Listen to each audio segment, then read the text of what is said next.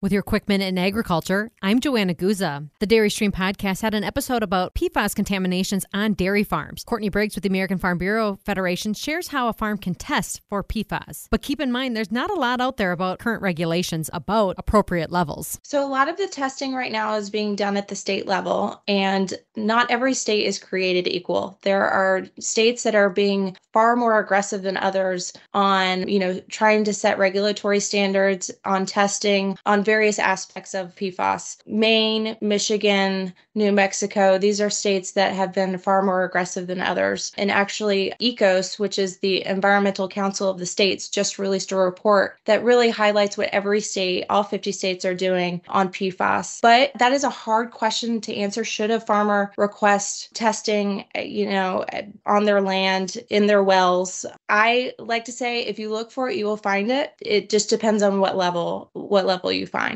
of contamination.